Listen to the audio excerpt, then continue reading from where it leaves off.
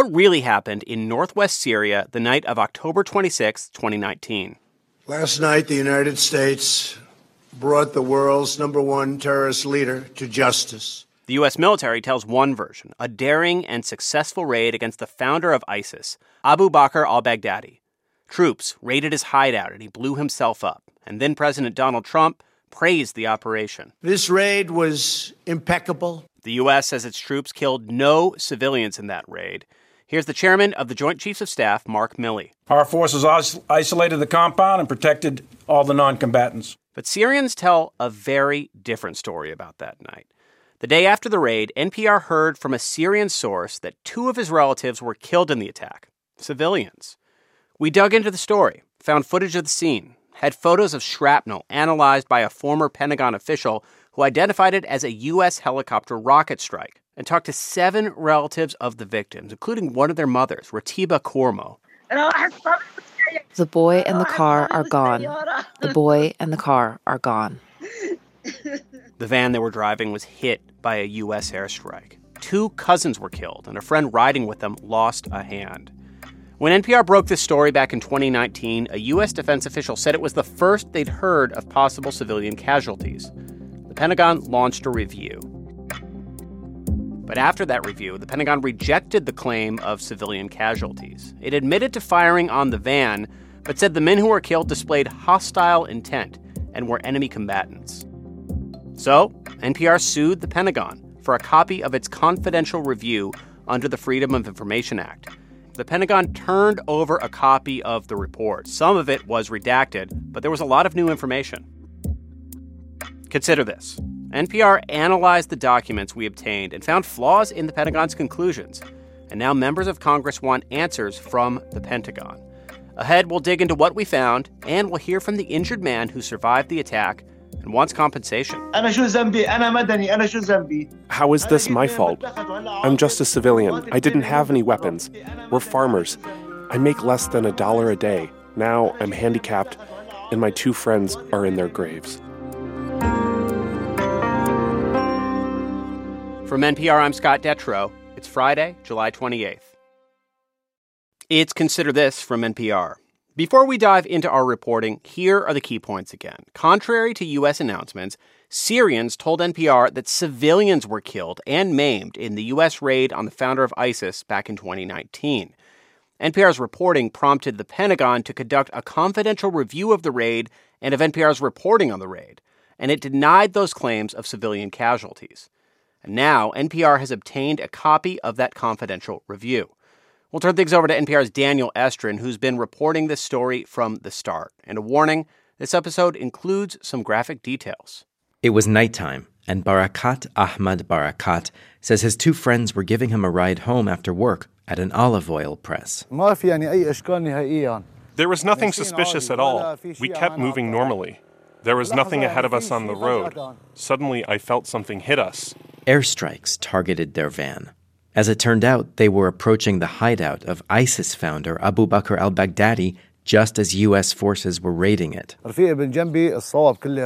My friend was wounded all over his body and fell over onto the dashboard. Do a Google image search of Baghdadi and car, and you'll see photos of their mangled van, seen around the world. There's footage of a white van that was riddled with bullets that was right next to the scene. A journalist asked about this in a press conference after the raid.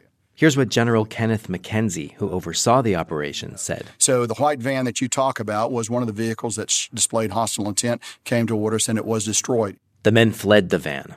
Barakat says he carried his wounded friend across his chest and reached the side of the road when they were targeted with more airstrikes. I was so terrified that I didn't understand what exactly was striking us or what was happening. That's Barakat speaking this month at the very spot where this happened in 2019.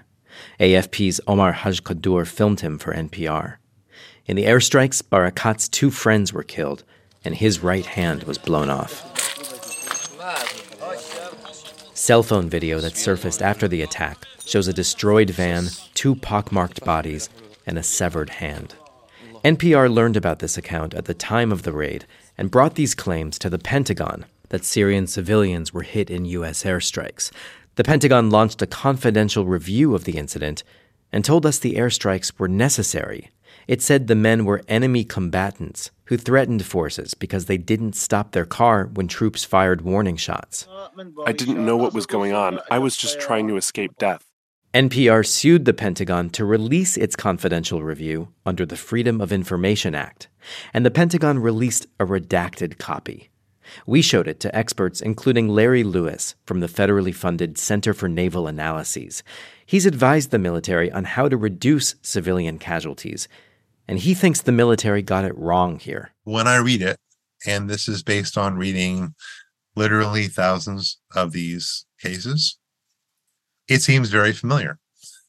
There are civilians going about their daily lives, and then they suddenly encounter a military force unexpectedly. The report redacts what kind of aircraft carried out the airstrikes, but military officials have said attack helicopters were used in the operation. Here's the timeline, according to the Pentagon report.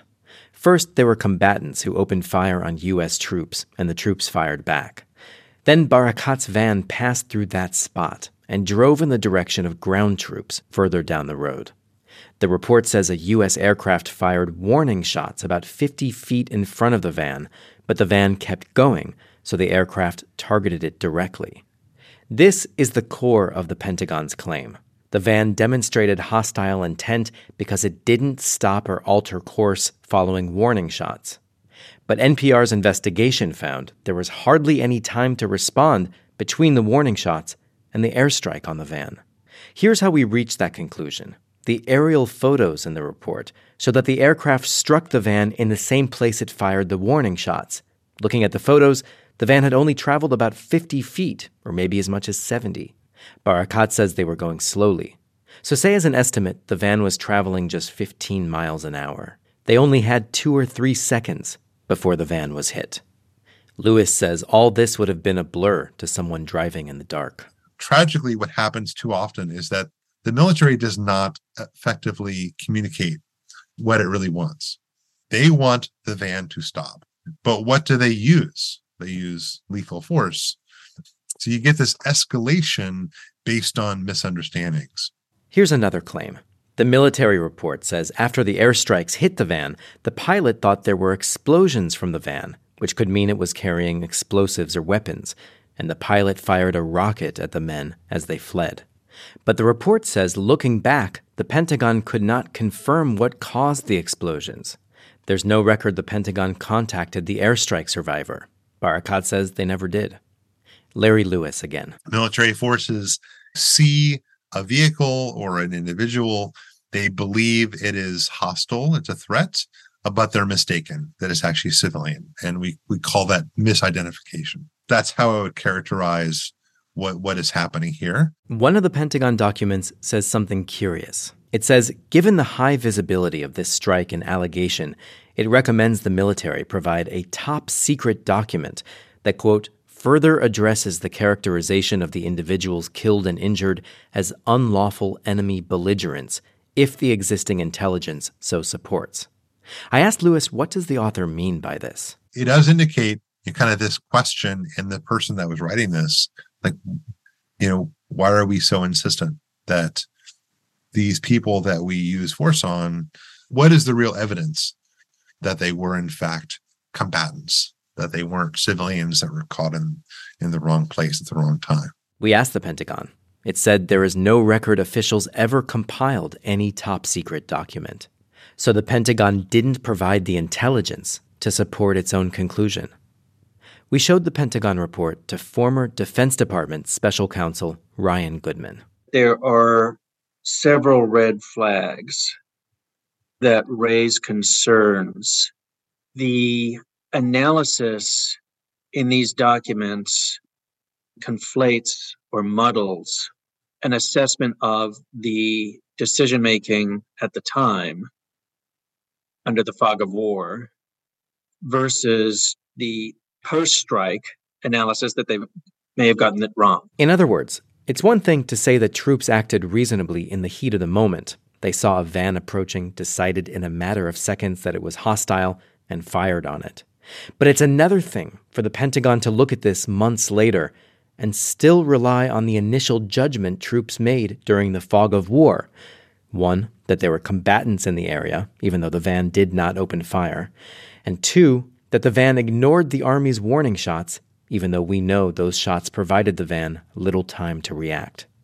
In response to NPR's findings, U.S. Central Command spokesman Major John Moore said there was no formal investigation into the incident because the Pentagon found the allegations that U.S. troops killed civilians to be not credible, and it had no plans to reassess the allegations and, quote, nothing additional to offer.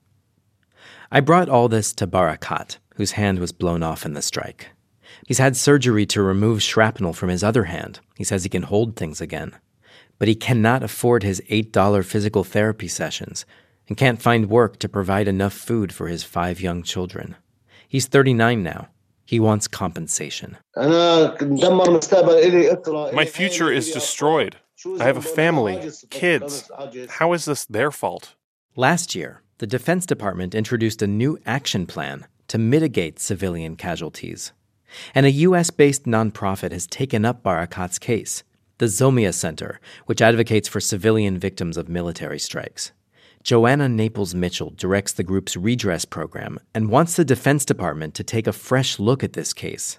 She's collected documentation showing what Barakat was doing in the area, receipts from his work at a nearby olive oil press. The big takeaway from this is that 2 men are dead.